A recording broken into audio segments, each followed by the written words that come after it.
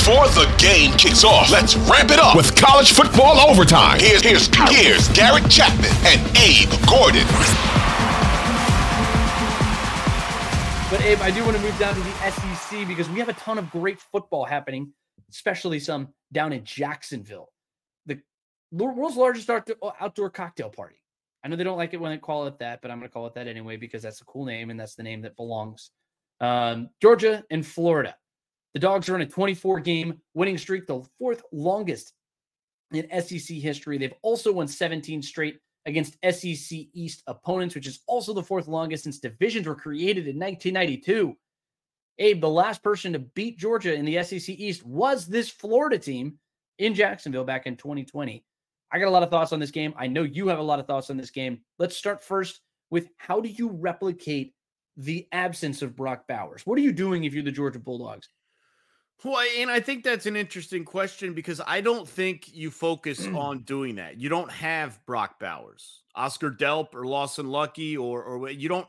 They're not Brock Bowers. I don't think you can lean on him to 6 catches and 120 yards and a touchdown like you did against Auburn, whatever those actual numbers were. I'm probably close, but whatever, you get my point. Yeah. I mean, you've won games. Those might have been his fourth quarter numbers. Honestly. Well, I was talking about it in the fourth quarter. That's right. And I think you do shift the offense. Now, I don't know if it's formationally, if you have more slot receivers, which I know has been presented. If you go with a heavier run game, especially if Kendall Milton's healthy, you get Amarius Mims back, stuff like that along the offensive line. I just don't think it looks the same. And I actually think that might be a breath of fresh air. I do think that Ladd McConkey is a problem. And a problem in a good way for Georgia. I don't want to be confused that he's holding their offense back. Not what I think. And I do wonder how much more you see him play. And obviously he'd been slow to return from injury. I think they'd been very careful with him. They knew they had this off week coming. They knew they were going to need him even before the Bowers injury. And I think they've been building to him having a large role. And that's probably now increased. But I actually go the other way on this, Garrett. I think the offense you may not see as big of an impact as you think. I think it's up to the defense, though. I don't know how many times we're going to have to say it, with the exception of the Kentucky game in which Georgia looked like national championship caliber squad. Why? Because their defense looked like one of the best teams, units in the country. Yep. I think it's up to the defense to pick up that slack. I think it's up to the defense to not force Carson Beck to score 24 or 27 points. They may not be what they've been in previous years, but I know they're better than what they've shown, with the exception of that UK game. I think I need to see them get back to it. It's the defense I want to see pick up the slack, not Carson Beck, not Ladd McConkey, not Delp or Lucky or Milton or Dejon Edwards. No one on the offense needs to pick up the slack. It's the defense in my mind. See, this is one of those situations where I think Carson Beck is really going to shine. He and Dejon Edwards are two guys who I'm looking at on the Georgia offense particularly.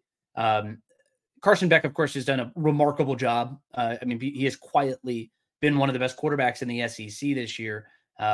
Brock Bowers, of course, like I mentioned, like we started this conversation on, and like he's stolen the show because he's the best player in the SEC.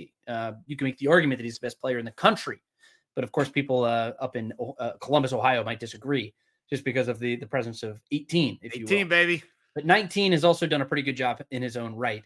41 receptions, 567 yards. He's been critical to the success of the Georgia offense, and especially in games where, you need a spark and you need to get going. And this, I don't know if this is necessarily a game where they're going to need a spark to get going.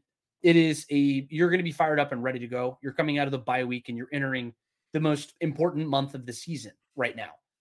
They're coming into their most important stretch of the season. Of course, the next game is always the most important game in college football, and that's how it is in all football. But it's Florida, then you've got Missouri, then you've got Tennessee, and you've got Ole Miss and Georgia Tech and everybody else down the road.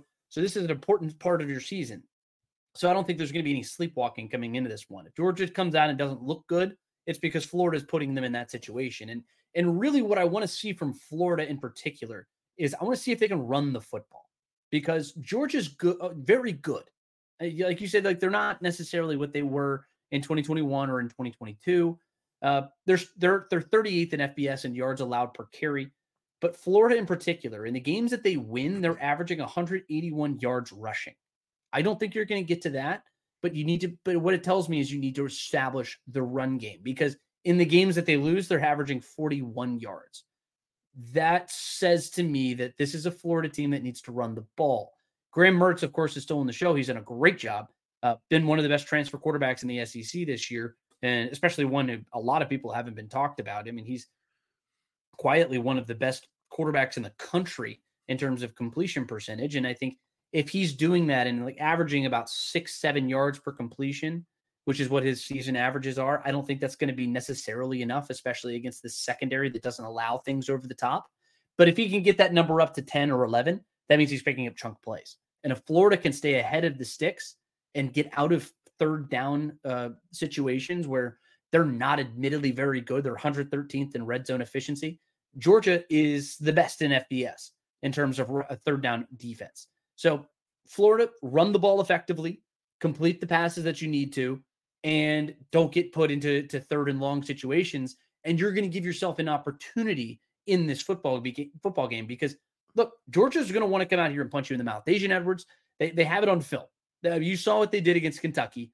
That is what Georgia, a blind man can see what you were going to want to do in this football game. You want to run the ball and you want to pound it down their throat. Doesn't help if that offense can't even reach the field. And I think it all comes down to what that offense does for Florida. Well, a couple of things here that you mentioned, and look, it's aside. Let's skip the fact that Georgia's a better team in this. Let's look at what each team does, and it's just a bad matchup on both sides of the ball. Like you mentioned, Florida needs to run the ball. I totally agree with you. But we also remember what Ray Davis faced against that Georgia defense after running rampant on Florida, and it goes the other way too. Daijun Edwards, I agree with you. Without Brock Bowers, do you lean heavier on this run game? Well, we remember Ray Davis running for 280 yards or whatever the number was, 3 touchdowns against Florida. So it's not a good matchup. You mentioned Georgia's secondary. The extra yards may not be there. Graham Mertz has been very good at taking care of the ball. I think he's got like 15 or 16 touchdowns, only 2 interceptions, something like that. You know, that's a big key to Florida's efficiency on offense, stuff like that. I just think it's a bad matchup for Florida. What Georgia does well on offense, what Georgia does well on defense, that counters what Florida's going to try and do on both sides of the ball. I think ultimately that becomes a problem. Now, the great equalizer, as we mentioned, Graham Mertz has been very careful with the ball. Not as much for Carson Beck, who's gotten a little bit looser with it since he's gotten a little bit more comfortable in that Georgia offense. I think he's got to dial that back down and limit those as well, because empty possessions, turnovers that give the opposing teammate plus field position, stuff like that in this sort of game can get you. I will say this. Florida is good enough if they have a good day that they can win this game. This is not a situation where it's like Georgia's facing Vanderbilt and there's no real path. There is it, and I'm not suggesting they're pulling an upset, but there is a path to victory here, and I think that's what makes this game so interesting to me. This is a lot more of on the right day they can get you, and we'll have to see how it plays out Saturday. But it's just one of a few games in the SEC that really have my interest. Yeah. And of course, this is the 3:30 CBS special. Last time that we're going to see this game on CBS. So take it in, enjoy it, and relish these opportunities, because, of course, it's going to the Big Ten next year. And I don't know many people who are super happy about that. And I know that this guy is not in particular. But another game that I'm looking at in particular, South Carolina and Texas A&M. Can anybody help Spencer Rattler? Abe, I am so frustrated watching this team play. This kid is so talented. He is so talented, and he's just getting no help. They are allowing a pressure rate that is 121st in FBS. Now they're facing an aggressive front seven. That's I was going to say, you think it's going up or down against A&M? Oh, boy. Texas A&M, and not to mention the fact that you have 2 head coaches who are receiving a little bit of outside noise. Shane Beamer, of course, breaks his foot after the Florida game 2 weeks ago, which is just the weirdest thing. I'm sorry, I love the passion. I do. It's just kind of who Shane Beamer is, and I appreciate that part of him. But at the same time, why are you breaking your foot because you're kicking something out of frustration? That's a little childish, I will admit, but you can tell he's kind of let the outside noise in a little bit, and he's hearing the frustrations. Same could be said for Jimbo Fisher. So these are 2 coaches who really want to win this game. Well, one quick comment on Spencer Rattler. I don't remember who I saw post it, but someone said that this guy is going to get taken in the NFL. People aren't going to realize how good he is, and he's going to be a star. Yeah. And I tend to agree with you watching their game. Obviously, as a Florida fan, what happened a week ago. And you're right. He's got no help, and he may be a much better quarterback than even we know from what he does at South Carolina. And the other thing is, and this is kind of like a mini bold prediction. Texas A&M loses this game. This is the last home game coached by Jimbo Fisher. They're at Ole Miss after this. They're going to lose that game, and he's out. I really believe. Now, I'm not suggesting they are losing this game. If I had to pick it, I wouldn't go that way. But if South Carolina finds a way, and if Jimbo Fisher loses this game at home, this might be his last home game as head coach of Texas A&M. So, I think he's much closer to being fired than Shane Beamer is. But we'll see how that goes. I will make a note. Texas A&M is playing. The offense has been kind of struggling a little bit. The South Carolina defense is probably the worst in college football, or certainly the worst in Power 5. You can make an argument. They're 115th in yards allowed per play. Like we talk about USC, and like any game you play, the USC defense is a get right game. This is kind of one of those get right games in the SEC. So I'm very interested to see what he does there. But Texas A&M also plays a lot better at home. They're 0-2 on the road. They're 3-1 at home. Yeah, I'll see what they can do. I'll believe it when I see it when South Carolina goes on the road, because South Carolina is another one of those teams that just finds another gear at home. And I think after last weekend's debilitating loss, the fourth, just all of these, they got smoked on Saturday by Missouri. The week before that, it's just the debilitating double-digit comeback win in the fourth quarter from Florida. Yeah, I think the season's already been flipped on its head. You're at this point just playing for pride. And I don't know if that's going to be enough at the end of the day when you're rolling into 105,000 people screaming. But speaking of which, I want to flip over to Auburn. Not exactly 105,000, but sometimes it certainly feels like 105,000 at Jordan-Hare Stadium, which is where Mississippi State is going to find itself on Saturday. Is Zach Arnett coaching for his job right now? Through the rest of the season, I can see that. I don't think this is if you lose on the road to Auburn, then we're moving on situation. But I have a tough time just because where that program is and what they've been through. I kind of wonder if the leash is a little bit longer than it would be at other schools. Yeah. So I would lean towards no. But it's tough to tell. My takeaway from this game is just the Hugh Freeze thing. Like, you're coming in to build this program and kind of reestablish what has been a storied Auburn side. This is the sort of game that you have to win even in year one. And there's just no excuses. And that doesn't mean he's coaching for his job either. That's not what I'm suggesting. But this is a game that I mean, if Hugh Freeze is the right hire, they win this game, right? Like it's pretty simple. And I guess it doesn't mean like they couldn't go on to do great things, but like this is a game he has to win. At home against Mississippi State, a program that's really reeling. You have to win this game as you're on the rise. Yeah, and this is an Auburn team that's still searching for its first conference win. They're 0-4 in conference play. They're reeling right now, having lost 4 games in a row. Granted, to 4 really good teams. I think it's that you have the loss at Texas A&M. You have LSU, Georgia, and Ole Miss last week.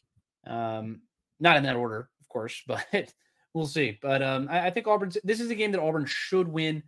I expect them to come out and get a win in this game. And I want to see Hugh Freeze get his first one as the head coach of Auburn. Now, I want to move along to 2 other teams who I think are really playing for their lives right now, playing for their seasons, if you will. Tennessee and Kentucky. Kentucky is a team that wants to run the football, right? Ray Davis is a guy, he's probably one of the best running backs in the SEC. He's had one of the best seasons of anybody in the conference. But now you're running up against a Vols defense that also likes to play against the run. They're 13th nationally in yards per carry allowed. I think this is strength versus strength. I think you have 2 quarterbacks in Joe Milton and Devin Leary who are trying to get right and figure something out. Joe Milton admittedly played a pretty good game on the stat sheet, but I think with him at the helm, they are a little bit limited. And I think when you also factor in Nico, the backup quarterback, the 5-star kid who's sitting on the bench, who's the proverbial future of the Tennessee football program, at what point do we see him? So maybe we see a little bit of the pressure start to come to the front. Maybe he starts pressing. Maybe he starts making some mistakes, because Kentucky is not the easiest place to play. I know it's not necessarily the most raucous or crazy place, and you probably won't find itself on any top 5 lists of the most dangerous places to play in the country or even in the conference. But it's not as easy as you would think. And it's 7:00, and Coach Stoops has already promised that his guys know how to drink some beer. So we'll see what they can do on the nightcap with Tennessee.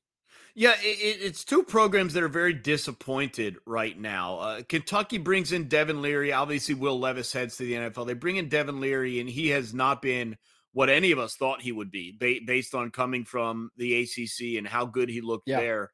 It just, for whatever reason, it has not worked out there. And so they've been very disappointed. Ray Davis has won them a couple of games single-handedly, including that Florida game. And then you look at Tennessee, as you mentioned, Joe Milton. They had high hopes that he would slide right in for Hendon Hooker, and that hasn't been quite the same either. And look, I'll be honest, this might be it for Joe Milton as well. I mean, if you're going to start Nico at any point this season, they play UConn next. That's the only chance you have to kind of get him some work. So Joe Milton should be playing like his career at Tennessee is on the line, because it actually might be. I tend to think Tennessee's a better overall team, more well-rounded, and they can win this sort of road game. But look, they had a real tough time against the Florida Gators, and Tennessee's difficult. They're beatable, but they're difficult. So it's going to be a very interesting one. This might be the second best game in the SEC of the weekend, though. This is probably the one that's caught my eye the most, outside of the cocktail party. No, certainly. This is certainly a sneaky good game. Tennessee, like you mentioned, plays very poorly on the road. That's both of their losses this season have come there. And I really want to see how they respond after getting shut down like they did last week in the second half. I mean, of course, you're riding a 21-7 halftime lead, and then that just evaporates. It got eviscerated in the second half, but the lead itself evaporated, and Alabama goes on just a scoring frenzy, and they for everything that they seemingly figured out in the first half, everything falls apart in the second half. And I want to see how they respond coming in early in this game. And I think that's really where we're going to see what Tennessee team we're going to see in this whole contest is what are they in the very early goings of this game. And so if I'm Kentucky, I'm trying to get the ball first. I want the ball first, and I'm trying to establish the run, and I want to run down their throats. Because if I can do that and open up the drive, it's the same thing what they did against Florida. Yeah, I would say, if you play like you did against Florida, if you play like that and you play like your hair's on fire and your season's on the line, which I think they will, and I think both teams will be doing that, admittedly, I think Kentucky has a very good and we're shot coming off a this game for Tennessee's defense where they gave up a boatload of yards to the Alabama run game. So, there's some reasons to believe you can have success against that front. Yeah, and this is also a situation where was Kentucky, who did Kentucky play last week? Are they coming off of a bye? I just want to go double check this. Just off the top of my no, yeah, they're coming off of a bye. They had the game against Missouri, which was just a disaster. But I was looking at the EPA. I think I don't know who does this. Bill Connolly, I think, does this. But if you look at the actual expected outcome of the game, they weren't as far as you would have expected. The scoreboard didn't fully tell the whole story, if you will. You mean in that Missouri game? Yes. Yeah, that's because a lot of that's because of the lead they jumped out to, though. And it's turnovers and it's weird things that happen in the game. They were up 14-0, yeah. Yeah, and so weird things happen in games like that. And I want to see how Kentucky responds, but they've had the benefit of the bye week. And whenever you play a super physical game like you did against Alabama, yeah, good point. Speaking, you feel it the next week. A little hangover, sure. And you have a little bit of a hangover, especially with the way you played in that second half. So I think the pressure's on both of these teams. I want to see who steps up and responds in this one. The last one we're going to get to with the SEC before we move on, Vanderbilt and Ole Miss. Ole Miss showed me something good last week. I will say that. And I think I want to see this again this week. They're going to traipse over Vanderbilt. I think they should just continue to roll on their way to a New Year's Six bowl. Yeah, the only thing I'll have to say is they are gearing up for a matchup with Texas A&M, and this is Vanderbilt's just simply not good enough for this to be a trap game, if we're being honest. That would have been my concern, but it's a pretty decent opponent for you to work your way up and build some confidence heading into that A&M game. So I'm with you in regards to Ole Miss. I look for them to really have a comfortable time, let's put it that way, in this game before they head to next week's game against Texas A&M. Yeah, if we were going to talk about a trap game in particular, it was probably going to be last week against Auburn, and they showed out in a big way. They controlled the game, they controlled the clock, they controlled the crowd, but more important than anything.